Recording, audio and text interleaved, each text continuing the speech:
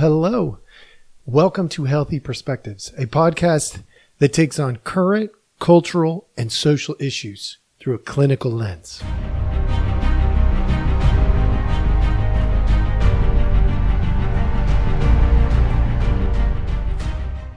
Hello. All right, here we go again. Episode number 2. All right, we've made it to number 2. This is good. I like creating these episodes that can go on a little bit so that I can get a little more depth to the conversation. So today I am going to talk about the basic outline when I do clinical work.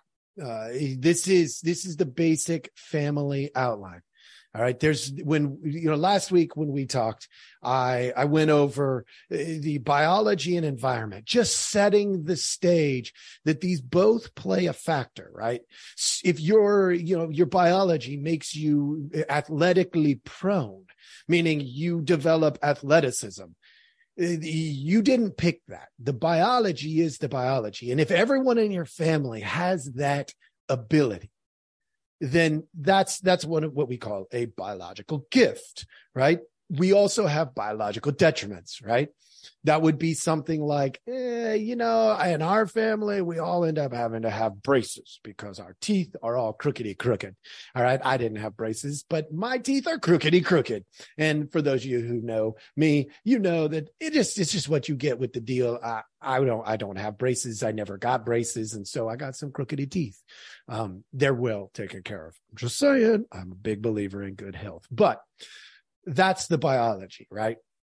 But I told you again that we are going to be spending the majority of our time talking about the environment so that, one, you can make sure the environment that you are in or are creating is a good, healthy environment, because it could be a surrogate for somebody else, but also it needs to be good for you and the people in your environment. So we're going to spend some time talking about the basic outline today. So for those of you who are on Rumble or YouTube, I am going to be putting up a view of something that I use as a basic outline. Okay. You are going to get a chance to see this. It's going to take me a second. Those of you who are watching me fumble around, I apologize, but this is the basic outline of all therapeutic stuff that I do. Okay. This is the guiding principles and the rules. Now, in the therapy process, I do 3 things.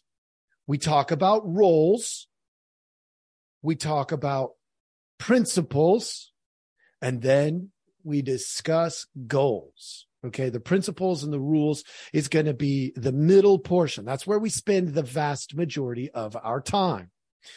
The roles are very simple. Okay, if you are, say, the disciplinarian, that's a role. If you are the student, that's a role.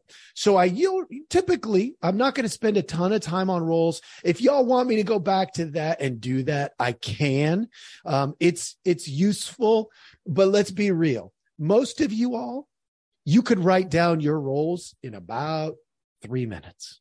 You just sit down and you just say, okay, what do I do for the family? I'm the taxi driver, the cook. I'm the parent, the caregiver. I am the shoulder people, cry on. So you're the emotional supporter. And you can go through and you can list out your 10 to 15 typical roles. It's a great exercise. You should do it. I've done that in other podcasts in the past, but today I want to take the next step, this guiding principles, because you got roles, principles, and then goals. The principles, this is really foundational. Okay. The roles tell us what we are to do within the principles, right? So I took some time early in my career to distill this family work. And what I did was I must have looked at 100 different family seminar materials, these if you follow this process, your family will be awesome. Love and logic and, all of these different processes. Okay. And I said, what do they all have in common? Because what I wanted to do was create this right here, what you're looking at right now, if you are following along. I wanted to create a cheat sheet for everybody that would be functional for them. Okay. And I have done it. Okay. It's not a miracle document. What it is a document that allows you to shape a system around your family. Okay. It's saying your family is first, the relationships, and the issue, the processes are second. That puts things in the correct order. If we say the process is first, then we neglect the individual aspects of the family, meaning we ignore our biological gifts to say we're using this system. This system will make all of us better. It doesn't work like that. We have to account for the uniqueness of each individual within the system.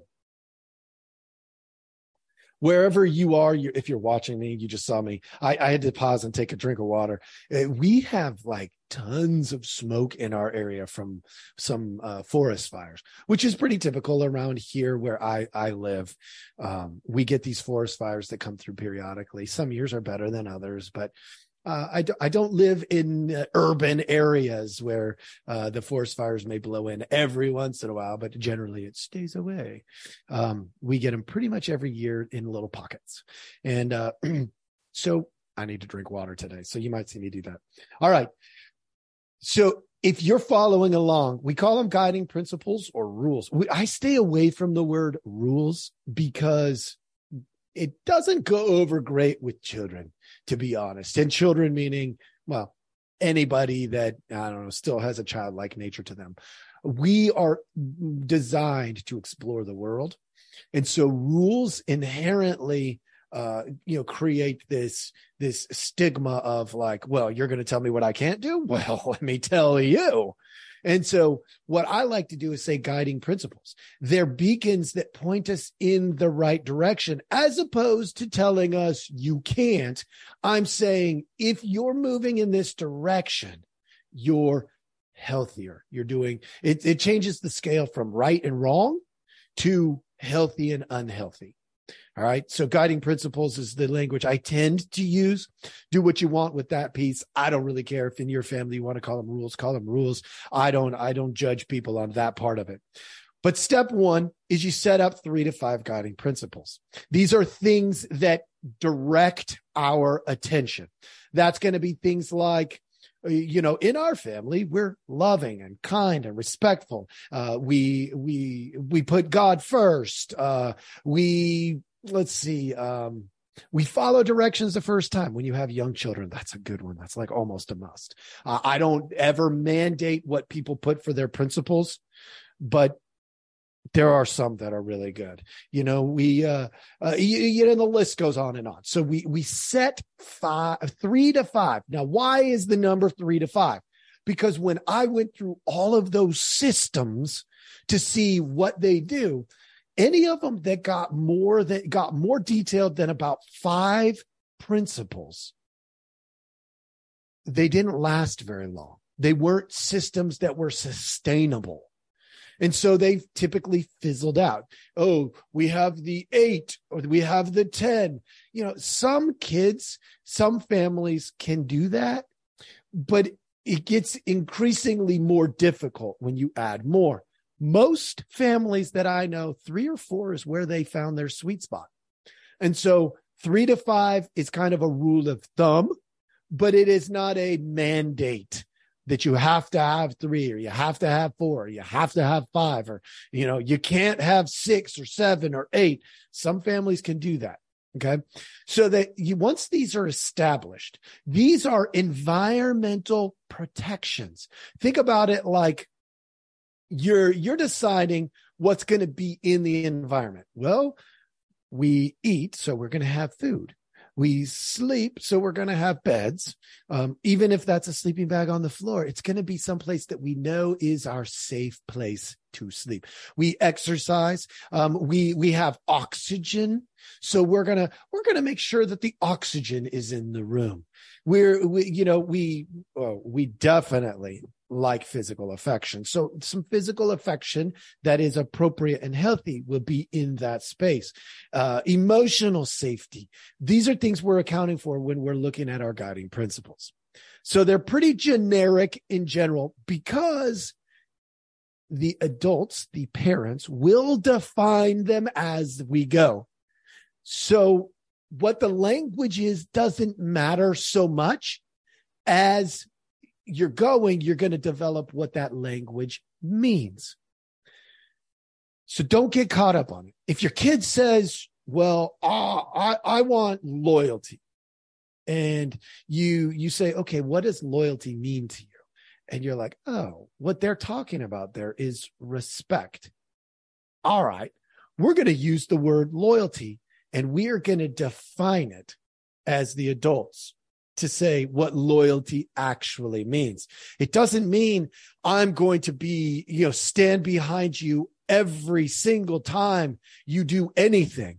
What it's which is kind of what typically means when people say loyalty, we are going to define it as if what you are doing is good and healthy and moves in a healthy direction, then we are going to stand behind you. And if what you are doing is unhealthy, we are going to be the first ones to correct you, because truly that's what loyalty is.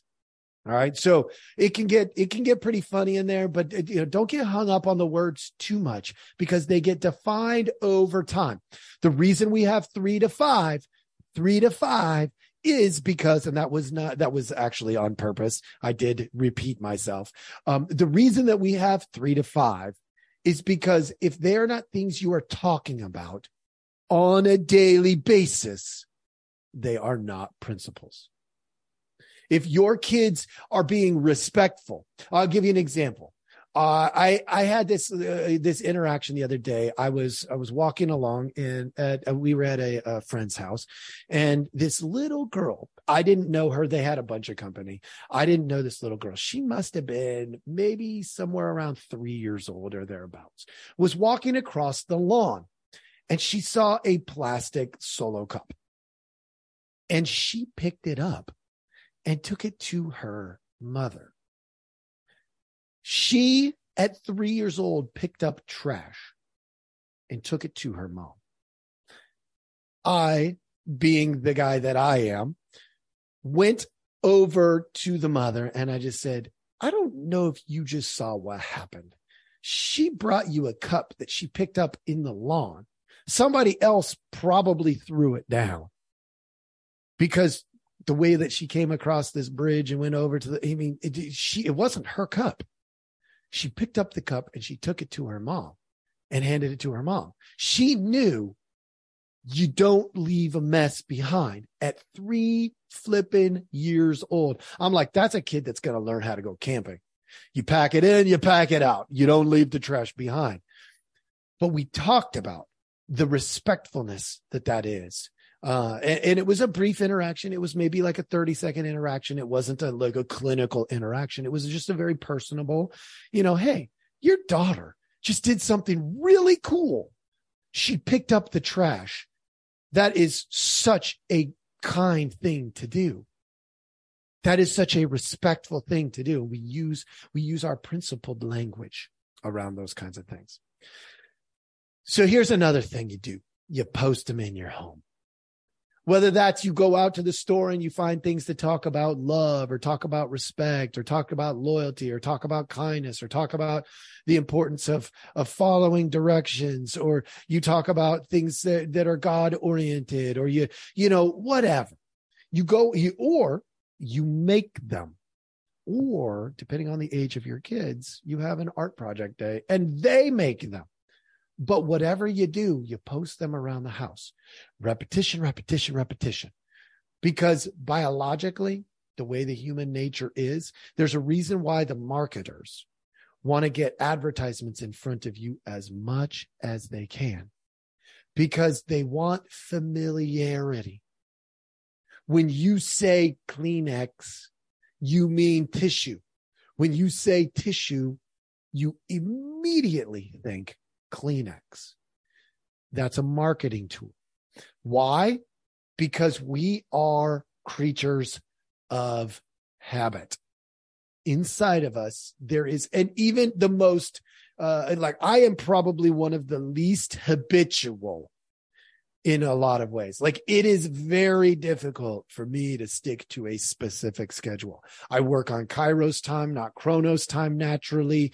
I just do not like the rigidity of a schedule, which is part of the reason I do clinical work.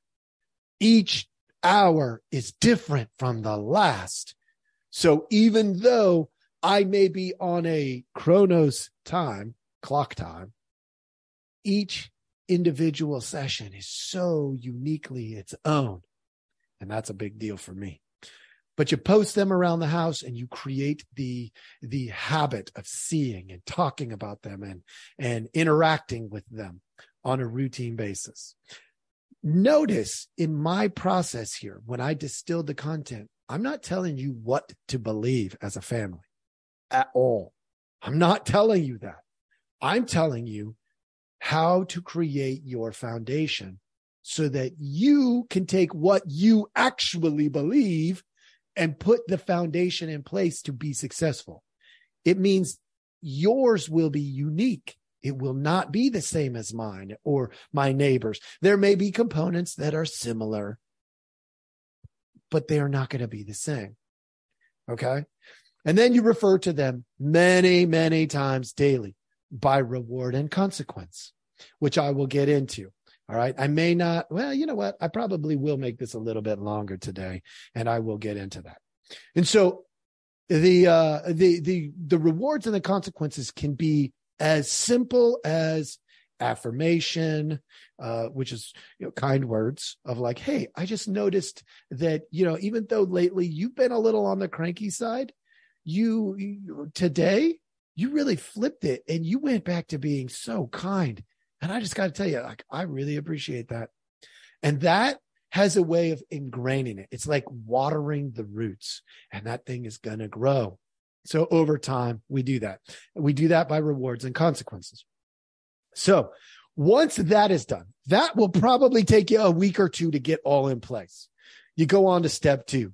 You make a list of rules or expectations. All right. Things that in our family fit within our guiding principles. That's going to be things, we all participate in the family.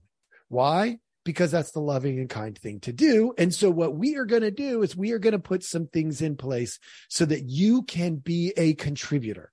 You're going to do trash for the next month. You're going to do dishes at least 2 times a week. You're going to, you're going to clean the restroom for you and your sister, you and your brother for the next week. And then we're going to flip flop. And it teaches them to be, to live within the principles. Okay. And so, you establish, and typically at the beginning, there's not very many. You don't need to overwhelm them with rules or expectations. It's you need to establish stuff that points them to their principles, because that's ultimately what we want to do. And I'll talk about goals at a later date. So here we go. Then we create the discipline process. Now, I have a fun exercise that I love to do with creating the discipline and the rewards process. This is my favorite piece to do when I'd sit with, kids, anybody that's still living in the home. All right. So that could be a 17, 18, even a 19-year-old on down to, a super young. I tell the parents something like this. Okay. I want you to sit quietly. I don't want you to say a word. Just watch what I'm doing. And then I say, all right, what are the rewards and the consequences in your home. And I asked the kid. So if I got, like I say, a 15, 16, 17-year-old, they're going to be fantastic at this. Younger than about 11 or 12, it gets a little bit more difficult, but it can be done. It's just, you gotta tailor it a little bit. And I just say, write them down. I want a list of 10 to 15 consequences, a list of 10 to 15 rewards.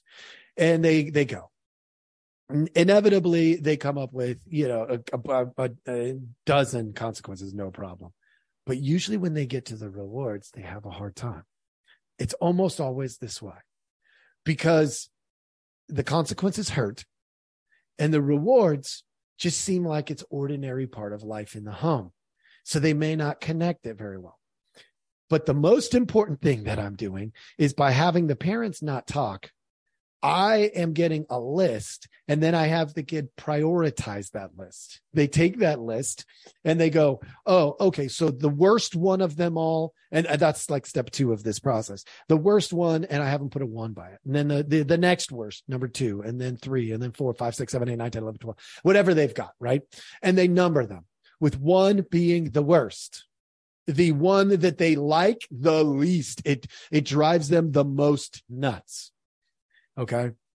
So then I go to the parents and I say, was there anything that we missed? And the parents will inevitably have 1 or 2, not always, but almost always add 1 or 2. And the kid's like, oh yeah. And so we've got this list of consequences and this list of rewards. And then typically what happens is the parents add a lot more to the list of rewards. Well, I like to tell you how much you're doing good. And then, I like to, give you hugs. I think that's a reward, but you're telling me that doesn't seem like a reward to you. That's because we're talking different love languages. And so that helps us point to that. And then we usually have to address that. So we pause there and we do that and so on it goes. But this consequence list, I ask the parents, while the kid is prioritizing them 1 through whatever, right? Let's say 1 through 10. Simultaneously, I am having the parents prioritize that list, that list, not the ones that they're thinking of, but that list, right? The parents have created a list of consequences and rewards that they think. The kids have created ones that they think. They're not sharing them. And then they prioritize them. And what ends up happening every single time is the parents realize that they think something or many things are in different orders. Why is that a big deal? Because the parents are working off of their list and their priorities and their expectation of what it means. But the kid is working off of a totally different prioritized list. And so I tell the parents, this is when I look the parents in the eyes and I say to them, your list of priorities in the order in which you put them don't mean jack squat. They don't mean anything. The kid's list is the only one that matters because you have to speak the language of the kid. If the kid said, losing my cell phone is the worst thing you could do.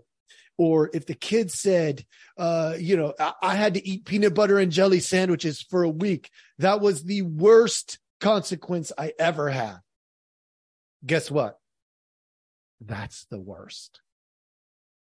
The parents' list doesn't matter. That's why I don't let them communicate during that process, because I want the list to be authentic. I want it to be a real representation of what's going on internally for that kid or for the parents. That's a really big deal. Once we have that, then I can tell the parents, cross off all your numbers, put the kids' numbers on your list. Forget what you think you knew, because you were wrong. And the kids love that, by the way. They love it when I tell the parents, your list is wrong. But then I stick it to the kids. Why? Because I'm trying to create a safe environment. And so I tell the parents, from now on, since you're using their priority of what's the worst, when you select a consequence that matches the offense. Okay. In other words, it's kind of bad. You're 3 minutes late getting home. I mean, and you didn't communicate. That's kind of bad. If you're 30 minutes late coming home, that's a lot worse, right? So it's kind of bad, deserves a consequence. It's really bad. It deserves a more significant consequence. And so you go down the number list, and parents will get creative. They'll be like, well, can I combine a couple of them? Yes, you can. You can be creative like that. You're like, oh, I want number 9 and number 7 because they both fit that behavior. And so, you go, okay, great. So you use both of those. And that's still not a number 1 or a number 2 or a number 3, right? The kid doesn't come home at all that night. You're probably going to number 1, 2, or 3, somewhere in that vicinity. It's going to be a stinger, right? Okay. So this is all done. And, now we've got principles in place. We've got consequences in place. They are known. They are known by the kid and they are known by the parent. That takes some of the emotion out of the consequencing of a child. Now, that's a really significant thing to do, because if we discipline emotionally, we often discipline incorrectly, right? If I'm angry, and let's say in your family you believe in spankings.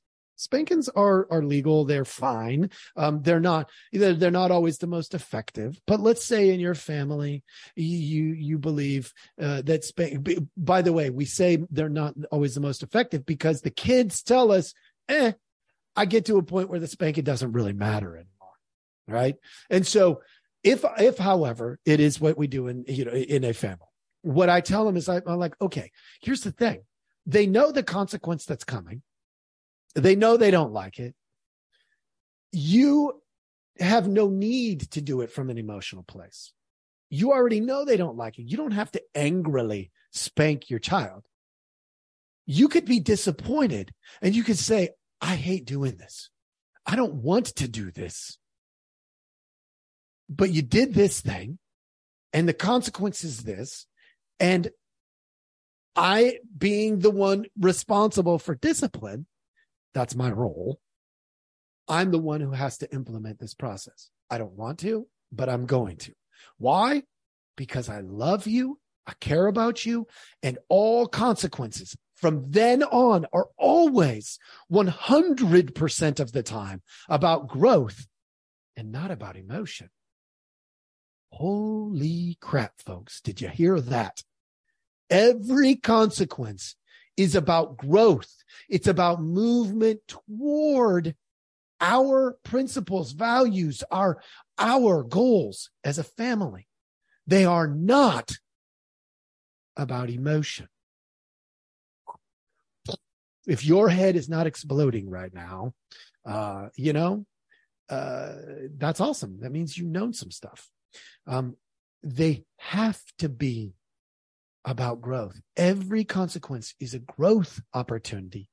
If you're doing it to quell emotion, you are consequencing incorrectly. That's not the point of a consequence.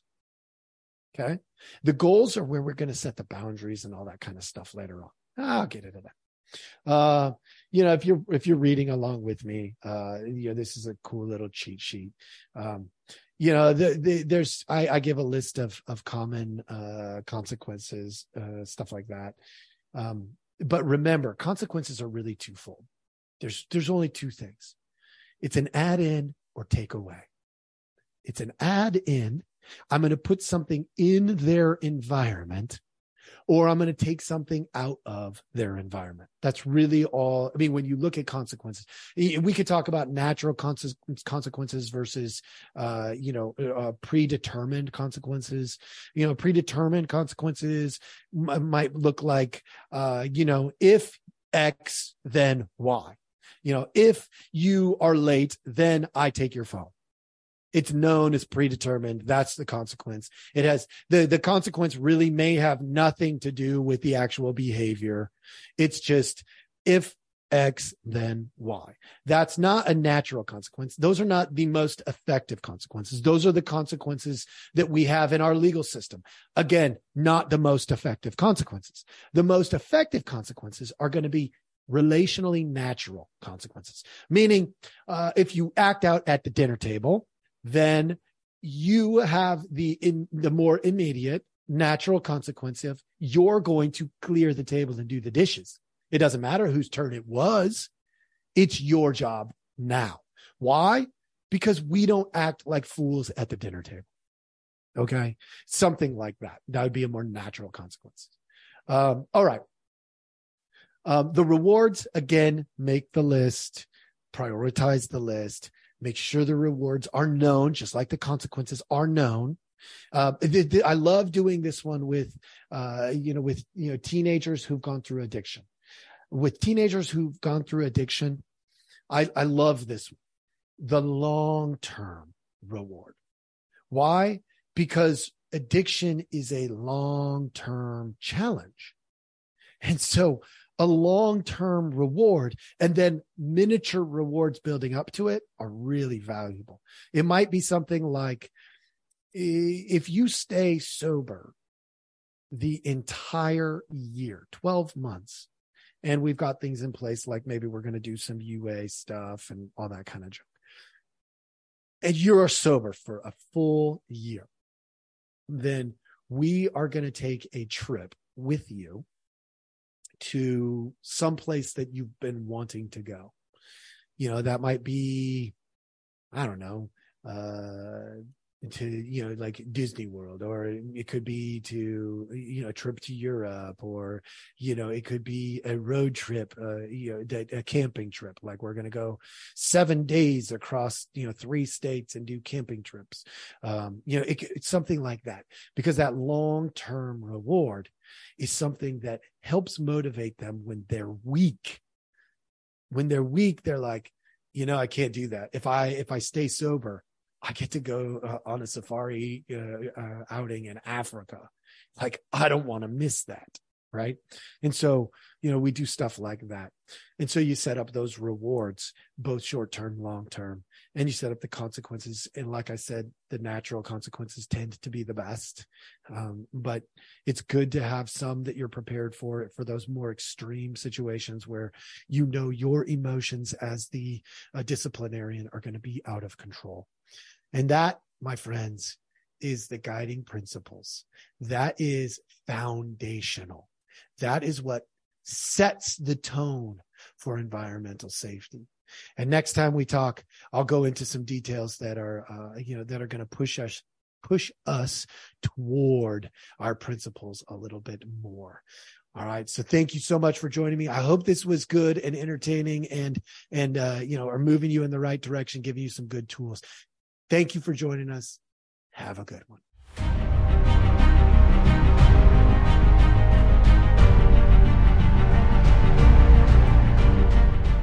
Hey, everybody. Thanks for listening. We appreciate our audience a lot, so we give you some simple ways to track us down.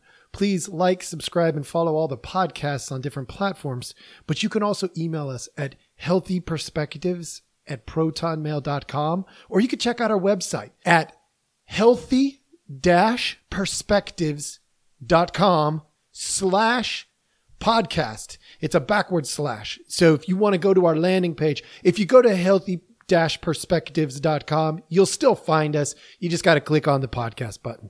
Thank you so much.